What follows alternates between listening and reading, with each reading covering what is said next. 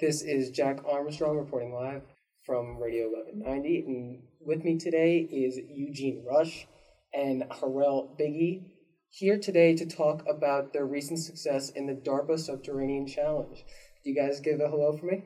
Hello, this is Eugene here. Mm-hmm. Hi, this is Harel here. Thanks for being here, guys.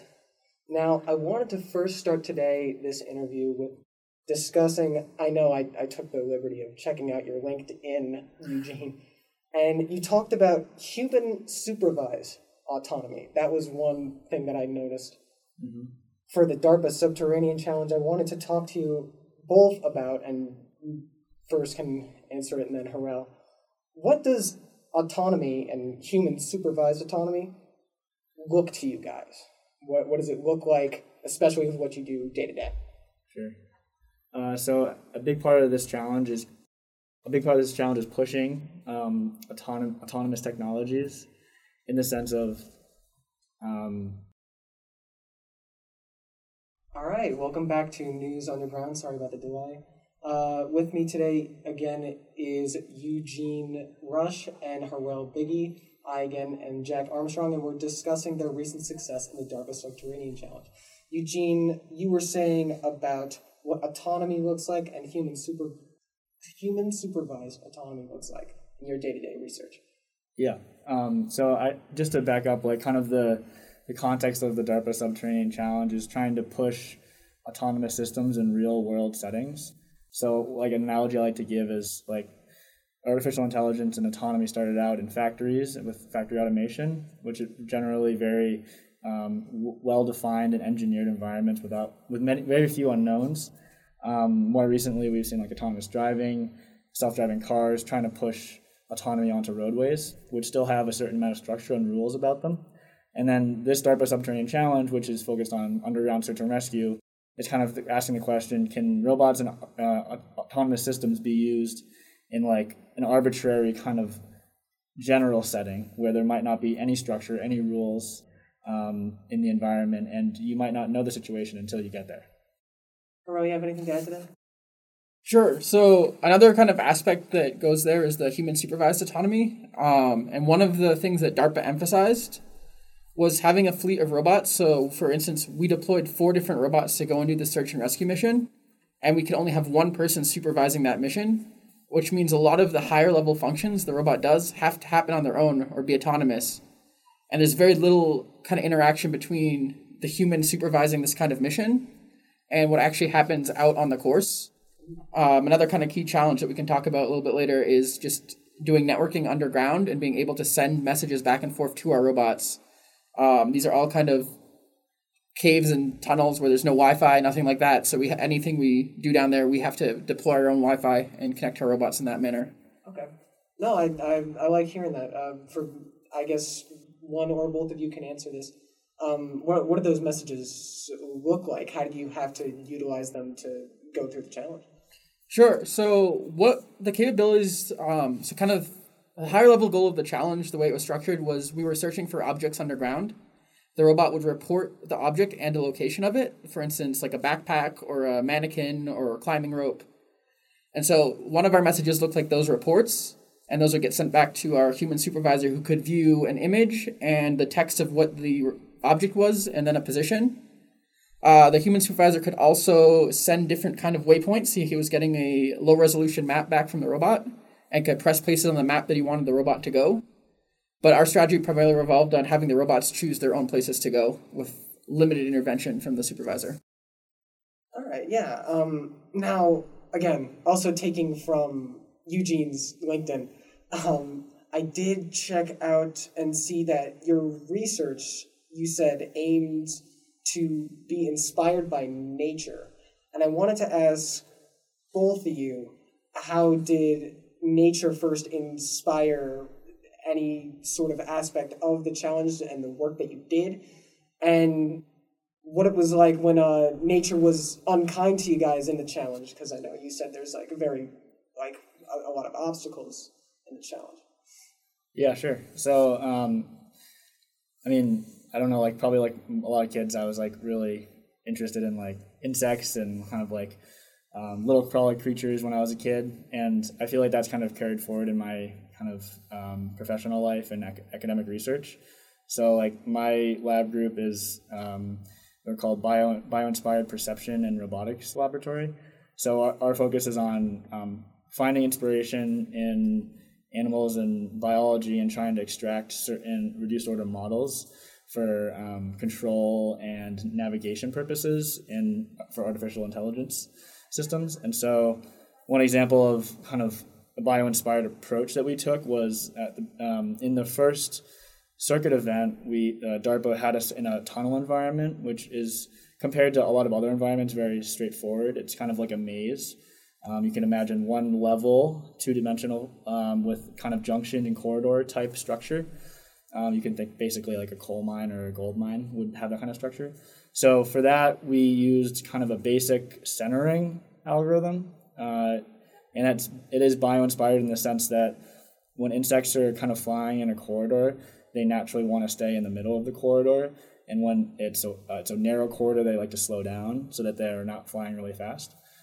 So we kind of adopted a similar approach to kind of have a very simple, straightforward, robust algorithm that worked really well for that environment, which it didn't extend to other environments, but for that specific challenge, it ended up being really successful. So now these messages, as just going off of what you said with the centering algorithm, these messages that Harel was saying you have to send to the robot, are these commands that warn it of danger, or are these commands maybe telling it to change what it's doing, maybe change an algorithm, change how it's interacting with an environment? So there's kind of two kinds of commands. We have what's known as an emergency stop. So if we sense the robot's in danger, which we can't always do to not being able to see what it's always doing for poor communications in these underground environments, we can send it an emergency stop and it will halt everything it's doing and just stop there. But primarily what we would use is to kind of change the robot's behavior, mostly at a higher level. For instance, if we notice there's a staircase and we want to send it towards a staircase to climb up to another floor, we'd send one of our robots a waypoint near that staircase so it would go and climb the staircase. Oh, okay. All right. I see that.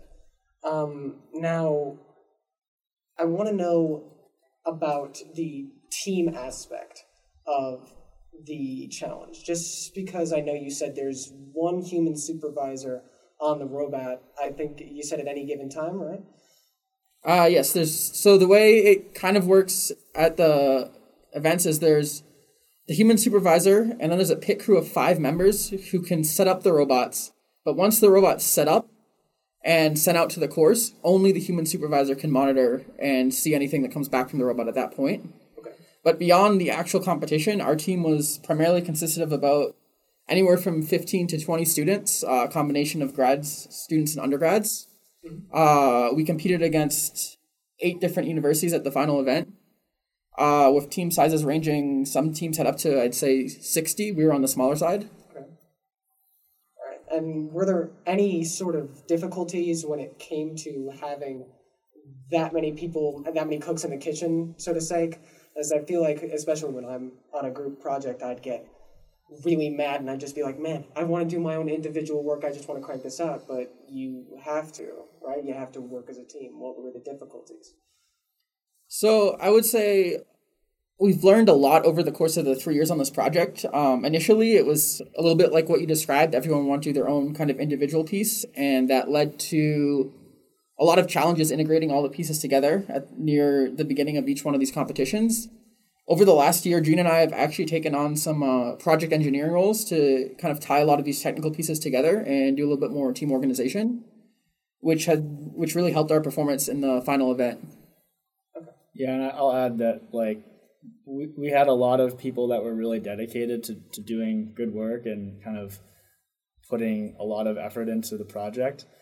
It was a matter of kind of trying to shepherd people into working on solving the right problems in the right way, if that makes sense, and also coordinating all the different technologies that we were developing and putting them together, like Harel said, as opposed to kind of being siloed separately.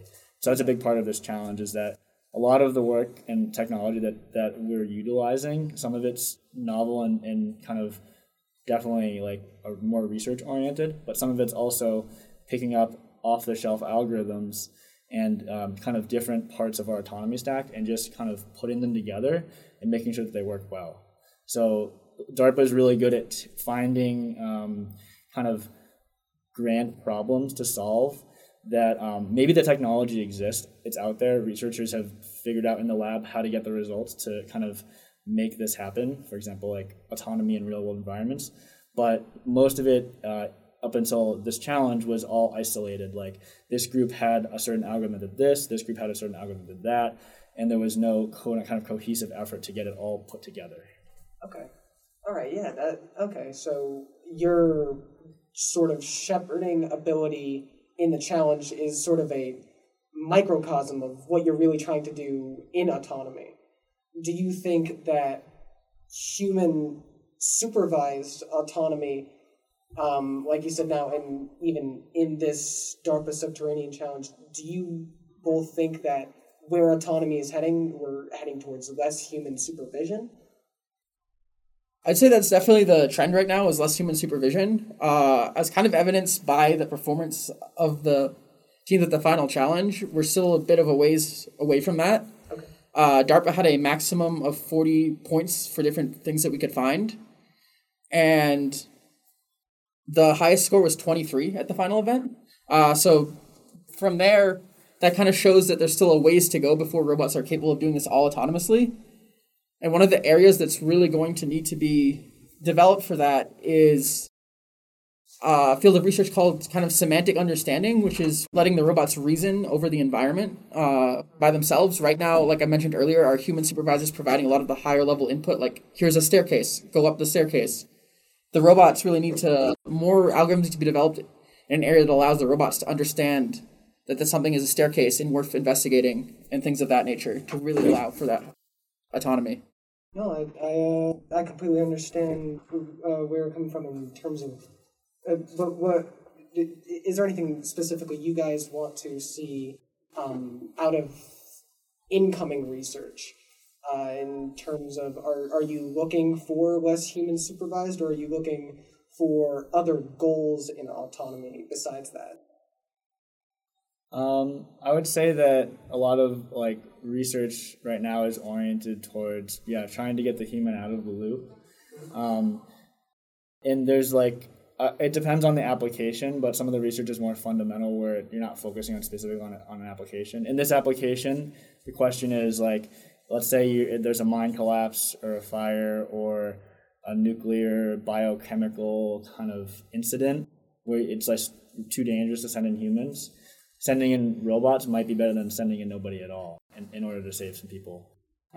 Like Harel said, the converse kind of way to look at it is if it's not a really kind of high risk situation, it's probably better to send in people because you're sending humans to save the people because you're gonna find them faster and you're gonna find them more thoroughly. You're not gonna miss as many things. So if I were kind of stuck somewhere and I needed to be saved, I would prefer a human come save me right now. But maybe that'll change in the next decades potentially. So kind of going off what Eugene was saying, it's really autonomy is both less human supervision and the ability for robots to perform these tasks faster and reason a little bit more like humans would reason when they go into an environment. That if you ever want to watch, there's DARPA TV has this challenge on YouTube, and you'll notice that the robots go pretty slowly in comparison to what you'd expect a human to go. So that's another area of autonomy that could be improved, is the overall speed. All right, for sure. And I wanted to ask you both about your research and specifically how the landscape in what you guys are researching has changed since you both started. And I know, Eugene, you started in around 2012 and Harel in 2015. If you could sort of expand on how it's changed up to today. Sure. So, I started in the field of robotics 3 years ago. I had worked in other areas previously, but I was really interested in kind of like what are they capable of, and kind of can we push the limits a little bit further. What I would like to see is robots becoming more reliable, and that's something that this challenge has really pushed on. But also, I would say in terms of a longer term autonomy and a longer term kind of ability for robots to do intelligent things. Like people talk about, could robots someday like be washing your dishes for you, or like doing certain things around the house for you? And I think that's actually like pretty far away, just because it's really hard right now for robots to reason over their environment really, really reliably. So like if you imagine all the things that you have to decide and do every day, like it probably strings up to hundreds or thousands of different decisions. And if you only mess up once, then your robot ends up on the floor or something like that, or something along those lines. And so getting robots and AI to be a little bit more, I'd say, reliable in the real world setting is something I'm really excited about. Sure. So I started my robotics research, it's probably about 5 or 6 years ago now. Originally, when I first started, one of the areas that I've noticed a lot of evolution is in the sensing capabilities of robots. For example, on the DARPA challenge, we used a 360-degree LiDAR to do a 3D representation of the environment, so the robot could have little points on all the objects in the environment and reason over those. So when I first started, those sensors were really only available to self-driving car companies and very, very well-funded labs. And now there's 3 or 4 competitors on the market, making it much more accessible to the average researcher. In addition, I've noticed that the compute capability of robots has increased dramatically. There's a lot of compute hardware capable that's out there now that's capable of running some of the modern algorithms that even 5 years ago we were not able to do on an actual robot. You needed a big server to run it, and now it's possible to do it on a single board computer, which is pretty remarkable and has really kind of been a big motivation in pushing the field, having the miniaturized sensors and smaller compute. That's awesome. Now, is there anything you guys would want to add right now? Just anybody listening? Yeah, I can add one thing, which is, for a lot of us, this project has been a really good opportunity to kind of dig deep and kind of actually have a wide breadth of experiences. And kind of when like when I said earlier, I kind of joined this program. I was new to robotics. I was kind of like basically just a sponge absorbing as much knowledge as I could. And now I'm at a point where I can appreciate the challenges and the different technical kind of directions that are available. And so kind of in the second phase of my PhD program, I'm really interested personally in exploring kind of returning back to the bio-inspiration and also advances in like neuroscience and how the brain works to understand natural like intelligence and cognition, and see if we can kind of take advantage of those kind of principles and apply them to artificial intelligence. So that's kind of the direction I'm hoping my research can take in the next couple of years. And I'm hopeful that the research in those other disciplines could be kind of pulled into this discipline in terms of computer science and artificial intelligence. I'd like to just add a little bit more context on how the challenge functioned. Sure. So the way it worked, it was a 3-year event, and there was 3 different circuit events for 3 different kind of domains of underground exploration. A tunnel event, which as Gene described is a 2D kind of maze environment, think like a gold or coal mine. An urban underground event, which was held at an abandoned nuclear power plant. And then there was supposed to be a cave circuit, which was canceled because of the pandemic. And finally, there was a final event, which we just competed at, where it was a combination of all 3 domains. And going back to your previous question of how has kind of the technology evolved, even in the course of the 3 years, we've noticed a significant change kind of in algorithms by the final event. For example, one of the key evolutions was the use of quadruped robots such as the Boston Dynamics Spot dog robot. At the first event, most of those robots would trip pretty frequently and really were not very successful for teams that deployed them. But by the final event, almost everyone was using quadrupeds, able to climb up and down stairs, get over some pretty rough rubble and things of that nature. So that's kind of one of the areas that I'd say has really, really developed even in the last 3 years as a result of this challenge. Fantastic. Thank you so much. Now, I think that's all the time we have today, but I really want to thank you guys for being here. You guys were an absolute treat. I hope you guys have a great rest of your night. Welcome back to News Underground. This is Jack Armstrong with a Radio 1190. And with me again is Dr. Mark Borden and Mr. Bob Scribner, researchers in oxygen microbubbles, and with Bob Scribner being the CEO of Respirogen, both gentlemen working with Respirogen to develop the oxygen microbubbles. Could you both just say hello into the mic real quick? Sure. Hi. Hello. All right. Now, I was wondering, either both of you or one of you can take this. Just give us a broader context of the research you gentlemen are doing. Okay. This is Mark Borden. I'm a professor at CU in mechanical engineering and also director of biomedical engineering here. So this research started way back when I was a grad student at UC Davis. So I was studying in a group that does a field called colloid science, which is like small particles, basically. And there was a lot of interest in ultrasound contrast agents, which are these like little bubbles that can reflect the ultrasound really strongly. And so that was the main focus of the research. But in the course of that research, we studied the stability of these bubbles. Like how can bubbles that small be stable? Because bubbles that small are not supposed to be stable, actually. So it turns out that we use this lipid coating that stabilizes them, but part of that research was to study the oxygen permeability, or the rate at which oxygen can enter into the bubble and leave the bubble. And so during that research came to light in a publication to a physician who was at Boston Children's Hospital. And he was interested in maybe using microbubbles as an injectable agent.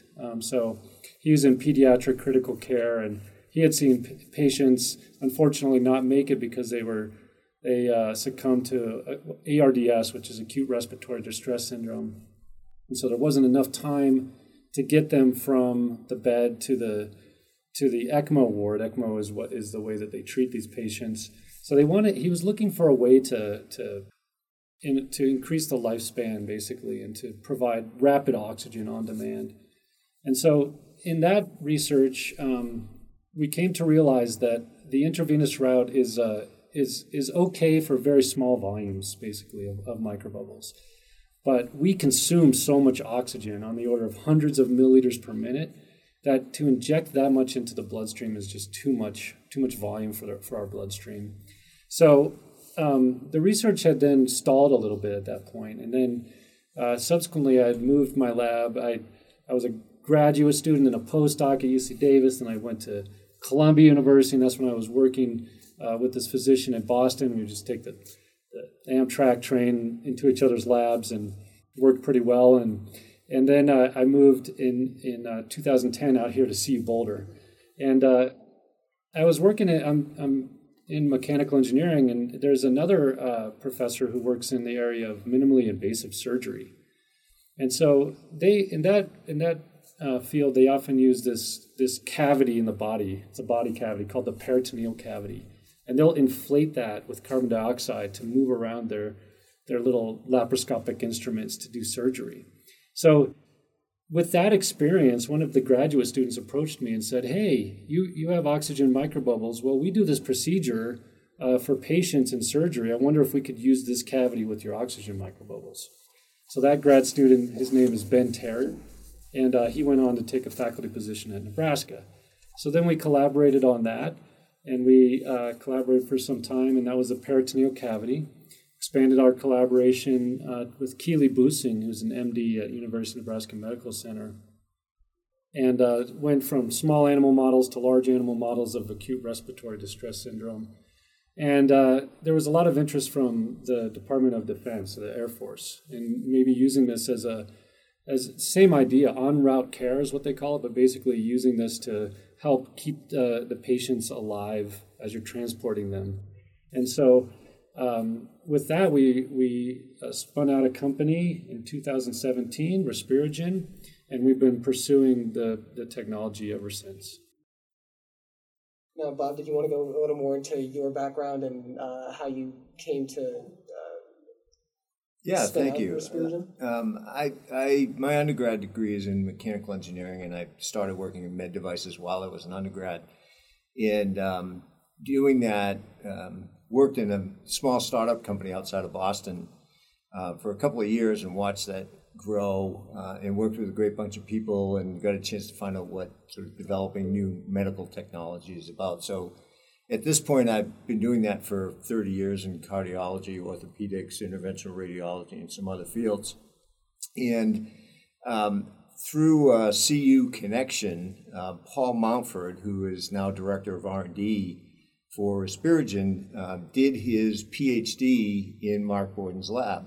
And Paul knows my son, and through my son, knew that I had been doing medical product work. And Paul actually approached the two of us and said, there's some interesting technology at CU in this oxygen transfer medium, and you should take a look and see if it's worth developing. So we did. And that's what led to setting up Respirogen. And really, what we're trying to do with the technology is offer a new way to put oxygen into the blood when the lungs aren't capable of putting enough oxygen into the blood. So if you look at the COVID experience, I think it's a very good example of what this technology might do, because many people who get COVID, it's about 14% of all COVID patients, which in the US is 6.5 million people, have severe lung problems. And they can't get enough oxygen in, and that's led to everything you've heard about the lack of ventilators and respirators and these kind of problems. And if we are successful with the oxygen microbubbles, we may be able to boost blood oxygen and prevent a COVID patient from needing a ventilator. So if you think about how important that might be in keeping the numbers down in the ICU and getting people healthier faster, we think it could be a very good thing, and that's what we've been kind of dedicated to here for the last 2 years.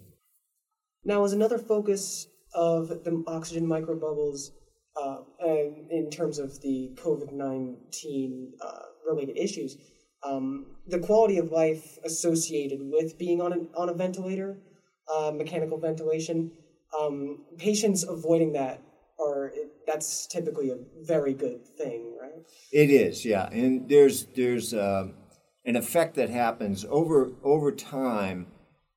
If the ventilator's doing your work and breathing for you, your lungs actually can become weaker and less capable. And it's ventilator-induced lung injury. So physicians want to keep patients off of the ventilators, first in avoiding it if they can, and second, keeping them on it for as brief a period of time as they're able to. And there's a second medical condition called idiopathic pulmonary fibrosis, which is fibrous growth in the lungs. And these are patients who typically have an episode and go on a ventilator for some period of time. When you're on a ventilator, you're conscious and you're intentionally paralyzed in order to reduce oxygen demand in the body.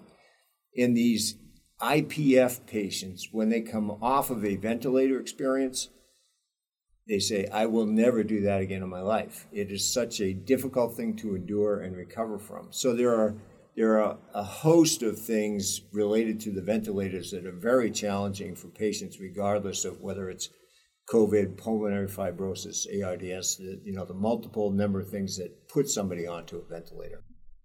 Okay. And now, even though with the oxygen microbubbles, the use of the lung isn't as strenuous on the patient, they still avoid some of the complications that you just addressed? Yeah, the shorter the period of time that you're on a ventilator, the less likelihood you will have a complication from the ventilator. So that's our goal, is to cut that, either prevent you from going on it or to reduce the time that you're on it. So yeah, the oxygen microbubbles are injected into a body cavity. They're going to deliver oxygen and supplement the function of the lung. So they're not replacing the lung, they're helping more oxygen get in. So the patient is no longer what we call hypoxic, which means they're too low on oxygen. So it bumps them back up to a healthier state without using things like mechanical ventilation. So that's the idea. Wonderful. Now, I wanted to ask you both about the on-field applications with this beyond just, I was thinking first in an ambulance, in any case, say someone has COVID, but are there other cases like, per se, on a battlefield? I know you guys were funded by the Air Force. Yeah, the Air Force has supported the research with grants through the University of Nebraska. Mark mentioned Keely Busing, who is the principal investigator for the Air Force, and she is a trauma surgeon at the University of Nebraska. So the Air Force is interested in finding ways to provide oxygen in the field, both for wounded military personnel who need immediate assistance and for the transport of that personnel from the battlefield back to the medical hospital. So that's a primary driver for the Air Force sponsorship, which would then go out to other branches of the military. Right, and then in the civilian world, we're thinking that this potentially could be something that goes on to an ambulance.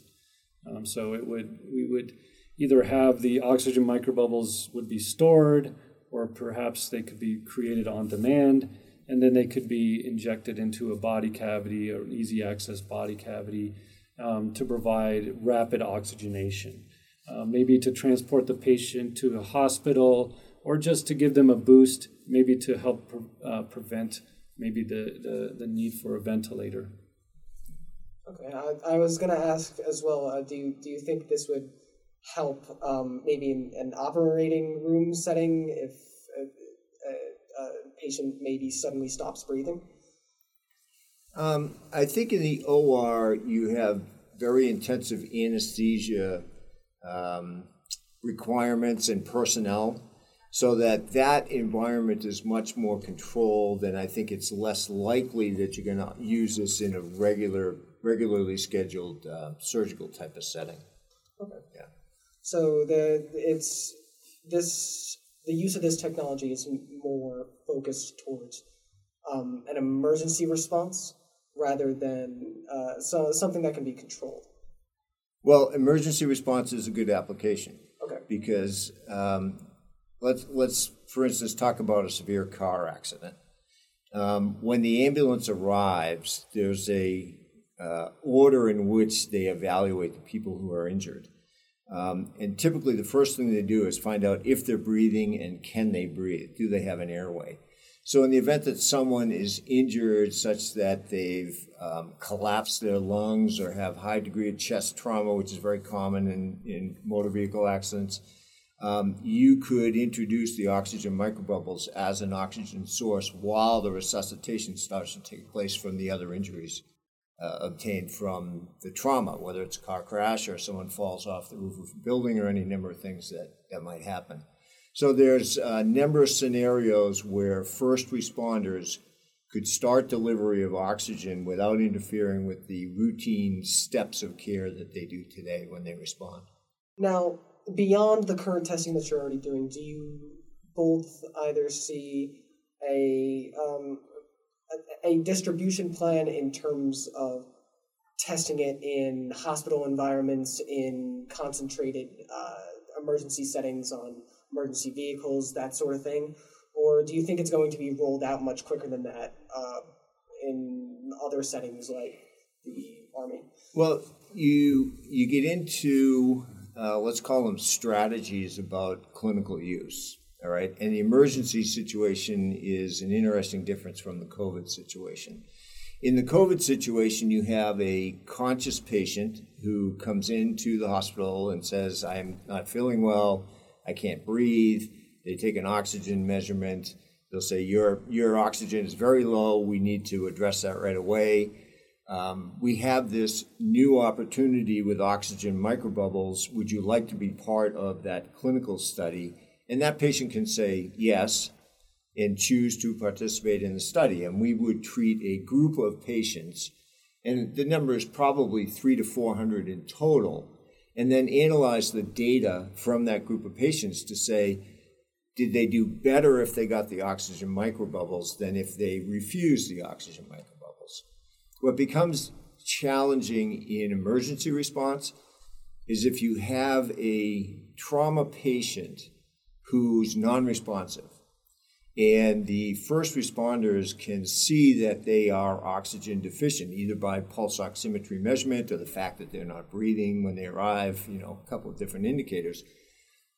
That patient is physically unable to say, yes, I want to be in a clinical study. So informed consent is required for early evaluation of medical technologies. So I think we're not likely to do our first work in emergency and trauma, but that would come after we prove that it's safe and effective in a different population that can willingly take part in the trials we need to run. Understood. Now I'm just thinking back to something you said, Dr. Borden, about the permeability, and you said that the permeability is the ability for the oxygen to go through the bubble. Now, is the oxygen not the bubble itself? Because I think that's a misconception I have. Yeah, no, the oxygen is primarily the bubble. It's comprising 99% of the volume of the bubble. But then the key is that you have this little shell of lipid, and it's very similar to the film of lipid that actually coats our lung alveoli. So in our lung, there are these terminal sacs called alveoli, and each one is coated by this little, we call it a monomolecular film or a monolayer of lipid.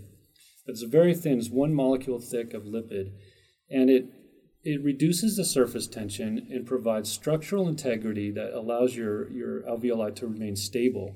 And at the same time, it's highly permeable to gases. It needs to allow carbon dioxide and oxygen to exchange. And so what we're doing is we're essentially mimicking with a synthetic formulation, but we're mimicking that film, and we're coating that on trillions of bubbles per milliliter, and to very high volume fractions. So the total volume fraction is up around 70 to 80 volume percent. So it's a high fraction of oxygen, but it's dispersed in these tiny little bubbles that are 1 to 10 micrometers. So to give you a scale, that's about 1% to 10% of the size of the diameter of a human hair.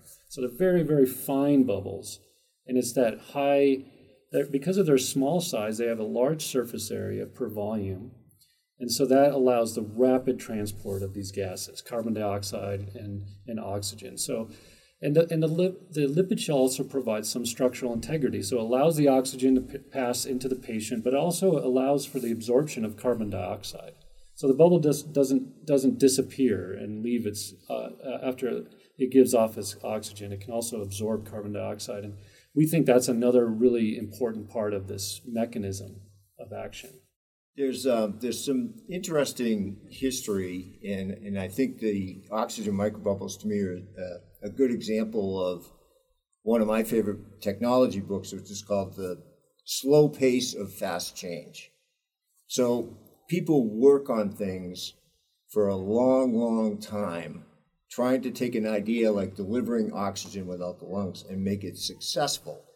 And what happens again and again in a lot of fields is after 10 or 20 or 30 years of work, suddenly something changes what's being done and it becomes successful.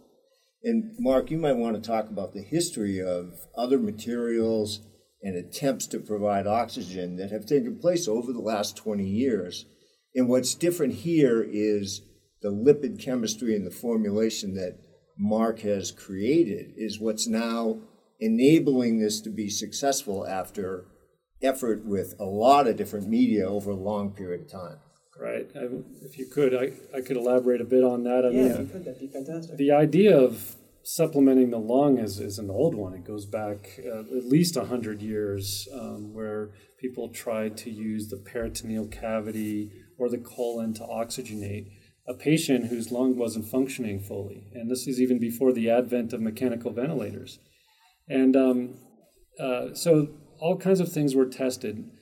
First and foremost was just putting air directly in, or maybe pure oxygen gas directly into the body cavity. But it never really worked. And the problem is, even if you hydrate it, because one problem was that you're putting dry air into the body, But even if you hydrate it, so it's humid oxygen, still, because there's a relatively small surface area to volume, it doesn't transmit fast enough. And so other attempts were made. There's been studies where people have used actually red blood cells that were oxygenated and then put into the peritoneal cavity. People have tried using what's called liposomal hemoglobin, which are like basically synthetic red blood cells that are made. And people have tried to use perfluorocarbons. Perfluorocarbons are known for being these this liquid that can absorb gases pretty well. But none of these have really panned out. The key is the lack of the surface area to volume ratio. So it's trying to mimic the lung alveoli, and then using that concept has been, I think, the big step forward. What I'm curious of is when you mentioned the synthetic red blood cells.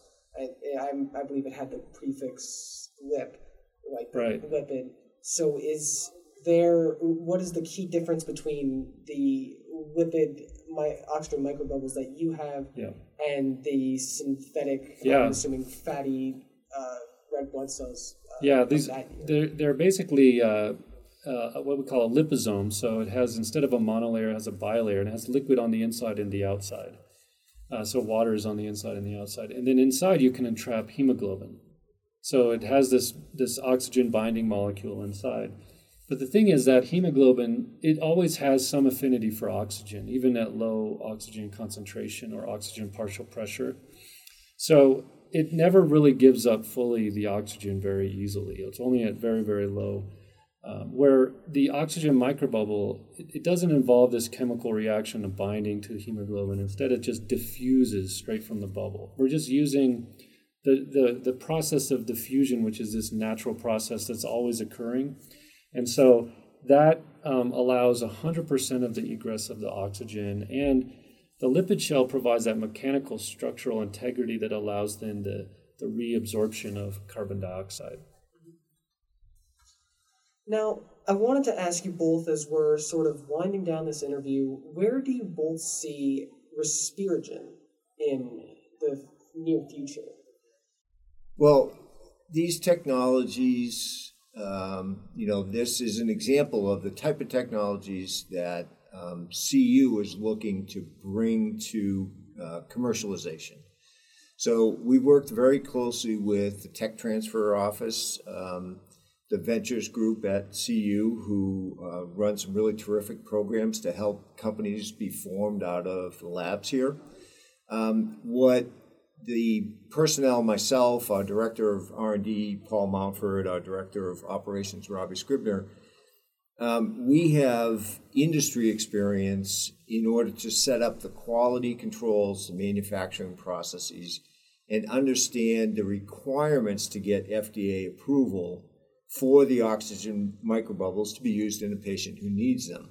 So that's what we're bringing to the technology that Mark has created. We actually took the manufacturing process from Mark's lab and set that up in our facility, and then with the Air Force support kind of re-engineered that so that we get much greater volume in much less time. We know that we can produce it for reasonable cost and that it's reliable. So these are the kinds of steps to go from the laboratory out to commercialization that Respirogen is working on.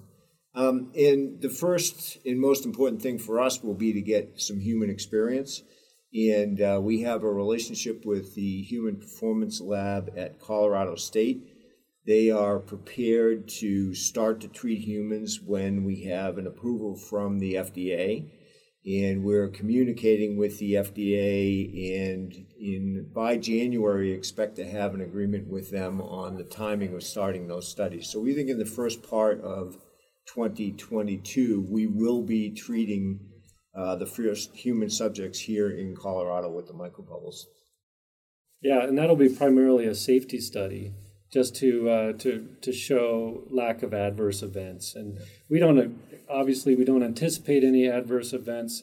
The formulation is actually amazingly simple.